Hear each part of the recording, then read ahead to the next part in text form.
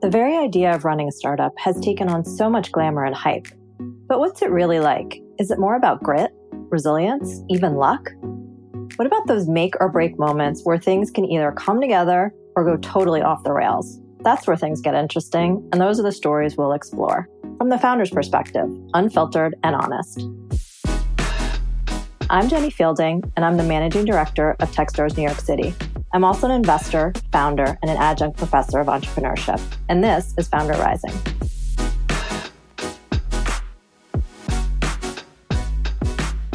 We're super excited today to have Ben Uretsky, the founder of DigitalOcean, which is a cloud service platform that developers love. Welcome, Ben. Yes, thank you so much, Jenny. So I'd love to start out at the beginning and just talk a little bit about what made you found DigitalOcean and more specifically, the experiences you had before that really informed the founding journey. DigitalOcean is the second company that I've built. I started both businesses with my brother.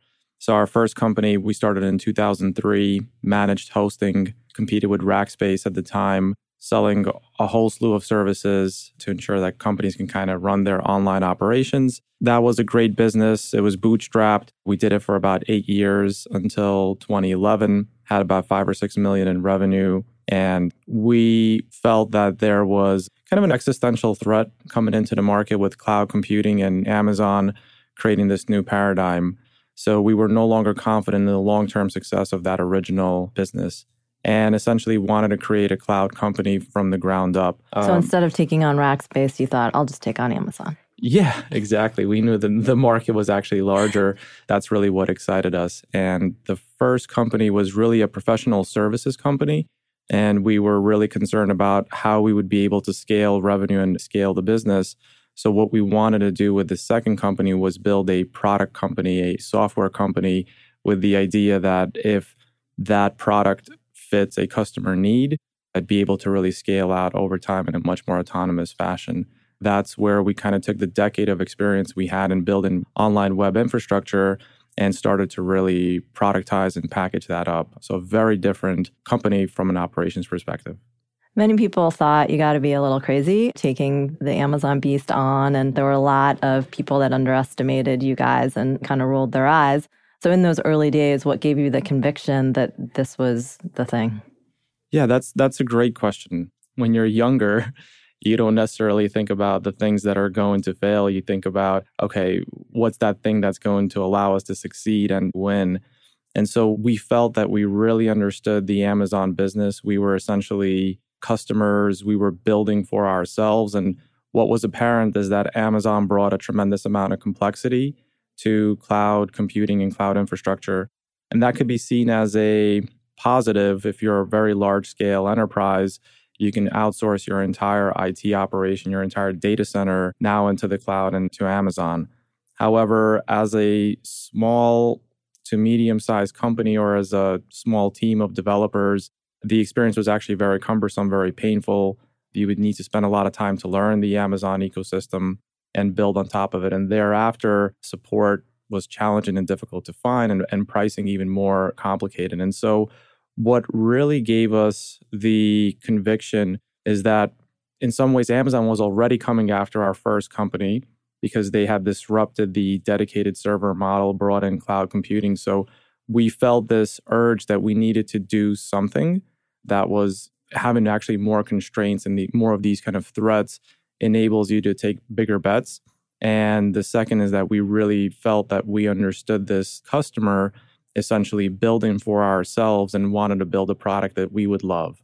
So it was really more of a kind of a passion pursuit than per se doing a financial spreadsheet to figure out, okay, this market is lucrative. Let's figure out a way into it. I find when I talk to founders that are empath founders, right? They're really building for themselves. They're solving a problem that they have this itch. They need to solve it. They don't care.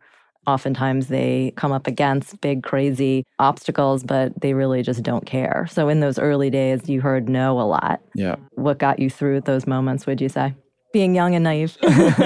I think what you were saying in terms of being involved in the work, you develop insight that you feel is unique and not shared by the rest of the world. And that insight drives you to build a company and to actually try to bring that to market and see if it works. So I think the thing that kept on giving us confidence is that the few customers that we would interact with on a one-to-one as we were really early beta testing this product really came away saying, hey, we love what you've built here. And that customer reinforcement allowed us to really persist through investors who were very skeptical of, well, you're taking on Amazon, you're focusing on a developer market, and you want to differentiate because customers are going to love your product. It does sound like a far-fetched story, but we had kind of the evidence and the insight that customers were looking for something different. And so I think a lot of it really was the fact that we had some resources to be able to build this business. And we had the customer validation early on that said, hey, we should really continue to take this further. Even with good metrics and things of that sort, and a lot of investors would still shy away. Many firms have a thesis that we don't want to compete with Amazon and they're looking for entirely new markets. The way that we saw it is actually this is kind of a de-risked plan because there's a huge market opportunity there. The question is just what market share could this company achieve?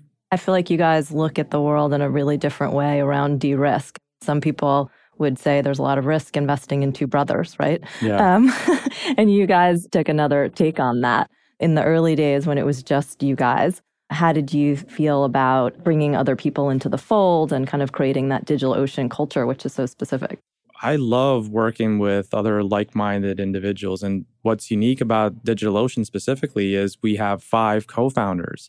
And it was like a rock band, if you will. Everyone knew their part and they played it extremely well. We're still super close. It's interesting over the 8 years that the business has been alive. Every co-founder has actually exited the company. And each one of those transitions was definitely, heartbreaking and challenging at the time. But we were able to really maintain a friendship and now are closer than ever. My brother Moisey was head of product. We hired Mitch, who was head of marketing. We had Jeff, who was the head of the infrastructure technology. Alec did the front-end website, and I play the CEO role, kind of stay out of the way of the team, make sure we have the financing, and ultimately just, push them ahead. 6 months into it, I'm like, guys, I can't believe you're still writing code. This stuff works. Let's ship it. Obviously, if you feel like it's not ready for prime time, that's a great time to release your product. So talk us through that moment. You pushed everyone to release the product in the early days. There's a lot riding on this. What happened?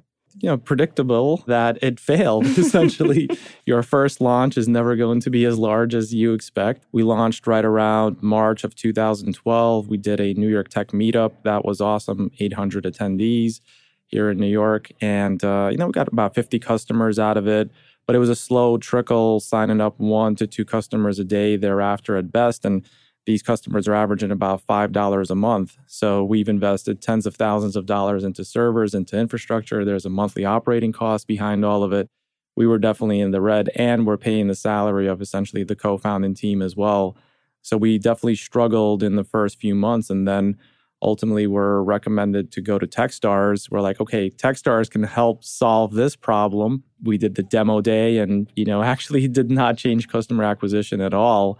So towards the end of 2012, we were pretty desperate, honestly. Actually, one of the big transition points during that last kind of 3 or 4 months is that I just couldn't afford to pay the salary for the other co-founders. I told them that and said, hey, but you should definitely stick around because your equity is going to more than make up for it.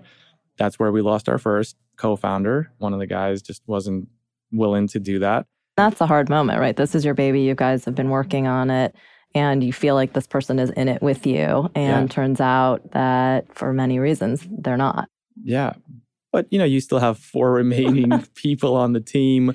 And I think it's great because it just shows you who's still really committed and into the project. And once you kind of take that short-term financial incentive of a salary out of the equation, now you're working for kind of sweat equity. You really have people around the table that are super committed, super passionate. And I think one of the things I've seen over the years, the difference of working with co-founders is that they understand the business to the same degree. Maybe they see it from a different perspective, but they're pushing, they're just as proactive. And it's been really difficult to find the right kind of executives or managers to take over who approach it with that same level of commitment. So Actually, one of the things that I really encourage people to do is almost at all costs, figure out a way to work with your co-founders. Almost every business gets stressed where there is going to naturally be co-founder conflict. I tend to think that, if you can figure out a special role, figure out how to keep that person engaged, how to maintain a relationship, don't burn that bridge. I mean, this is a friend as well as a business partner. I think that actually yields greater insight and greater success for the company long term than losing kind of co-founders. And it's painful. And what you're losing is someone who will create insight for the business that you wouldn't be able to find somewhere else. So co-founders are magical. Hold on to them. So raising money, always a topic that people are interested in. At some points, it was a massive struggle for you guys, pitched lots of people. At other times, people were pushing to get into your round. So in those early days when you guys were flying back and forth to San Francisco and pitching Sand Hill, give us some insight on what that was like. Yeah, it was our second round. It was the Series A. And we created a who's who of Silicon Valley. It was about a 15-name list. And the interesting thing is that out of that conversation, we only got about one or two parties really excited. And I mean, our metrics were just through the roof. This is now a $1 million a month business, almost doubling in size every single quarter. And you still have investors who are very hesitant to really jump into this play because, one, you're competing with Amazon. It's a bottoms up go to market with developers. And they were just concerned about the long-term sustainability and the growth of the company. So I think similarly to the way co-founders create a unique relationship, you have the same with investors. And what's been great is that the investors who do present terms, they understand the business at a fundamental level that other investors do not. And so it's almost like a self-selection process where the remaining ones become really good partners because they believe in where the company is headed. It's a very optimistic way to looking at it. Yeah. When people are saying no and you've got great metrics and you're kind of scratching your head. Yeah, we scratched our head numerous times, and it's great. You stay in touch with that person and you reconnect a year or two later and, they're kicking themselves saying we should have been in that deal. And we're like, yeah, absolutely. But that only further strengthens the relationship you have with the investors who do come into the deal. And I think it's critical not only to think about the firm, but also the partner you're going to be working with over time, especially as the board grows. The time that a CEO commits to managing a board increases as well. And these are relationships that usually start off on the right foot, but business over time can take unexpected turns. And so you want to make sure that you have a cohesive team that's helping you figure out these business problems together. After you guys raised the Series A, it was all just up and to the right from there? Well, it was for several years where we could practically do no wrong. I remember the first meeting with Andreessen, we had closed a $37 million Series A. And we spent $5 million over budget because we had deferred all of these expenses. And so in that first board meeting, Peter was like, you guys spent $5 million more than you forecast. We're like, yeah. He's like, all right, well, don't do that again. At the same time, you're beating the revenue plan. Everything feels great. Fast forward a couple of years and naturally, law of large numbers, growth rate is slowing down a little bit. Now you're starting to focus on a completely different set of metrics. You have a few hundred people at the company. We also have these debt relationships and outside creditors. The business at scale certainly changes quite a bit. There's no doubt about it. I love the 5-person company where it's do whatever you need to find success to break through the noise. And today at roughly 500, it's a different world. It's about showing everyone else, making sure that they understand the vision, communicating that to them, figuring out a good way to explain the strategy and the goals, because with 500 people, it's easy to create silos and have people working on things that are not really aligned with the high-level direction of the business. One is a doer and one is a communicator. Going a little bit deeper in there, you had an incredible run as the CEO, and obviously your role changed quite a bit. What were some of the things that you really missed about those early days as you're kind of growing and becoming that different CEO? Once again, as the company scales, it really becomes about people. And I was really about servers. So there was this mismatch, but a tremendous amount of personal growth in my time as being the CEO. And I've had a year and a half of kind of being out of the seat. So being able to reflect and grow after stepping out of the role as well. And now I feel like I'm actually much more excited about the opportunity to help other people find their opportunity to really grow with a company, help with their personal development, because a lot of the goals that we set for ourselves, we've been able to achieve. And I think that's really the difference is when you're first starting out, you set either personal goals that translate into kind of company goals. And I think at scale, it really becomes about what can you do for the other people that are working for you. And, it certainly sounds cliche, but when you are surrounded with a few hundred other people that you've hired, it actually becomes that much more important that everyone understands the same vision, the same strategy, because it's so easy for people to do work and good work, but it may not be aligned with what the company needs in order to really hit that next milestone. And so being crystal clear in communication, focusing on other people, that becomes a very large part of the job. And I just wasn't necessarily ready for that. I wanted to continue. What can I do to move the business ahead? I feel really good that we made this change, that we brought on a new CEO so I could see how someone else operates within the specific circumstances that we've had. And so I've seen how much it really is about the other people when you're on the outside of it. I'm excited to potentially think about what lies next and how can you build an amazing company that people want to work for. That's actually a very big challenge that we're still figuring out. We were talking earlier about one of the things that's been helpful to you around coaching, and we talked about Reboot a little bit. So at what point running the company were you like, hey, I think I need a support system? Yeah, that was a couple years in, probably around 100 to 150 people. A lot of people issues, a lot of co-founder disagreement. Yeah, you definitely need outside help. I think especially for that co-founder relationship, because everyone is so close to the business, they're so passionate, you kind of need a third party, someone ideally with a lot more experience that can help you to navigate that. Otherwise, just tensions run high, emotions run high. So therefore, intelligence kind of walks out of the room. And what it turns out, once again, is it's less of a business challenge as it is like a people challenge. And so our coach, Jerry Colonna, is really big on personal development as a way to improve your leadership. The other thing to keep in mind is to be patient. These relationships are not going to transform overnight. For us, it took maybe 3-4 years to really rebuild that bridge with all the co-founders. My brother especially, we're in the best place ever. You kind of need to hit rock bottom. Well, you don't need to hit rock bottom. We certainly did.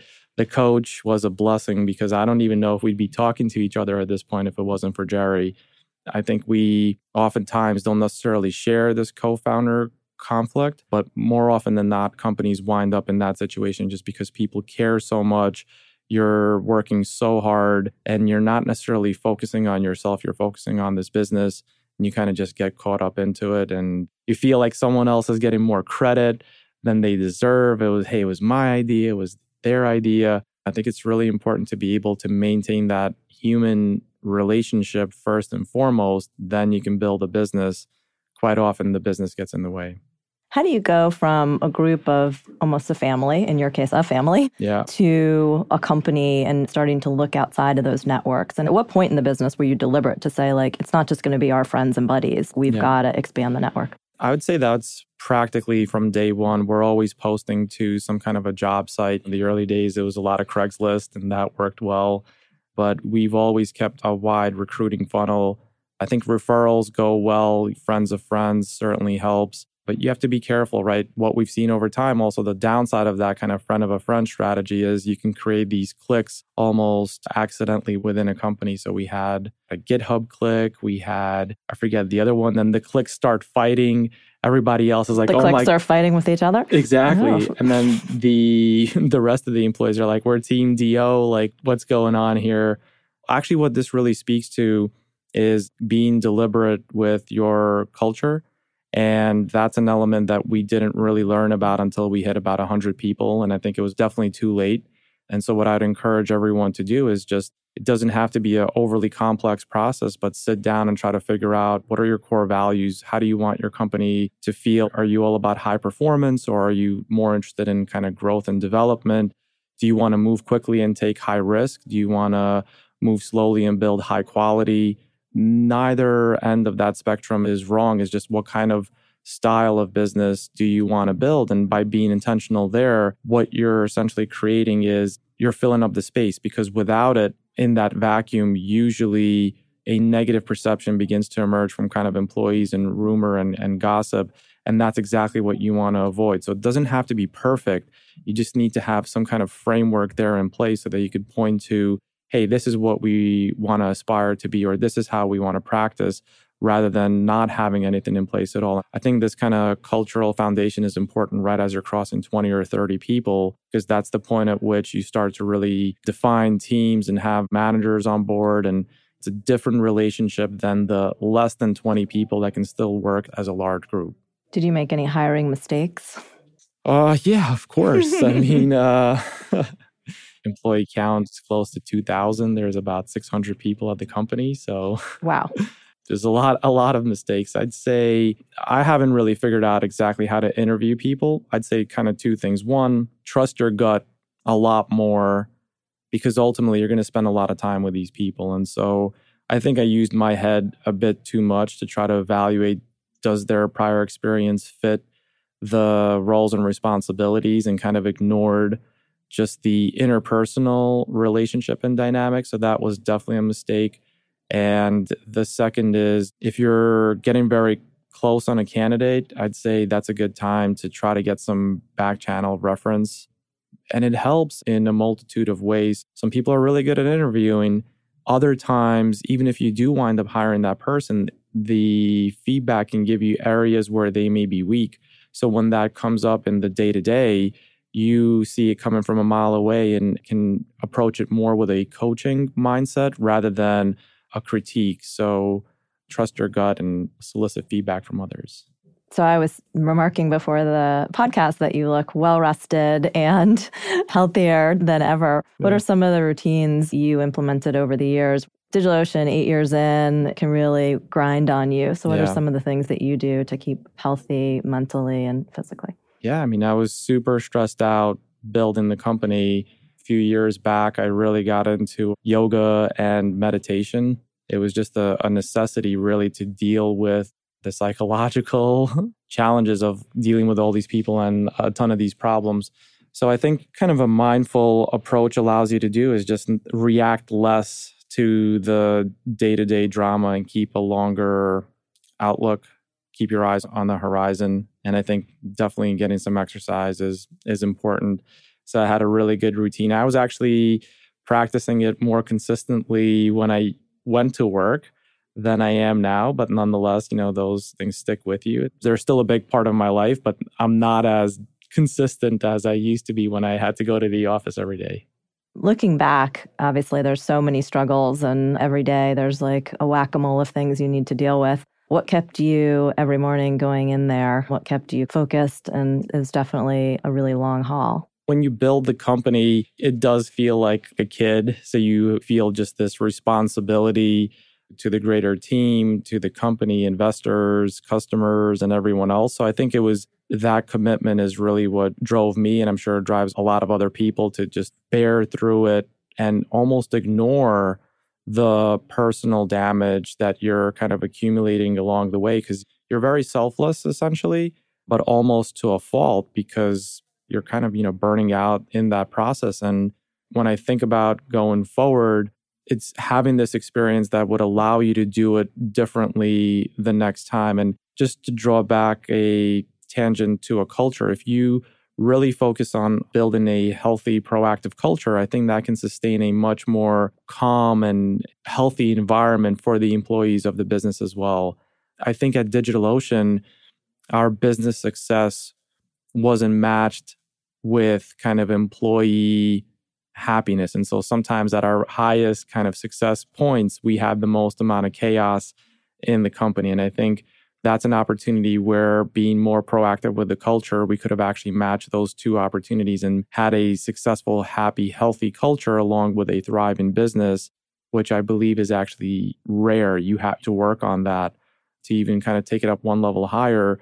Our thinking going into DigitalOcean was you need to focus and figure out on your technology/product, what's your differentiation. You have to build a great product. At the same time, you also need to concern yourself with your go-to-market. How are you going to sell it? How are you going to market it? If you just build a great product, it doesn't mean your company's actually going to take off and scale. So you need to solve for both of those things. I now believe there's actually that third element. You have to have a view on your culture and your people. Those three elements are consistent across any business. What's the thing that you sell? How are you going to sell it? And how are the people going to work inside of this company that you're building? Try to have a very explicit answer for all three. It doesn't necessarily have to be right, but having something is better than having nothing. Thank you so much, Ben. Yes, thanks, Jenny. Thanks for listening to the show today. We'd love to hear your feedback, ideas, and what kind of stories you'd like to hear next. You can find me on Twitter @JEFielding.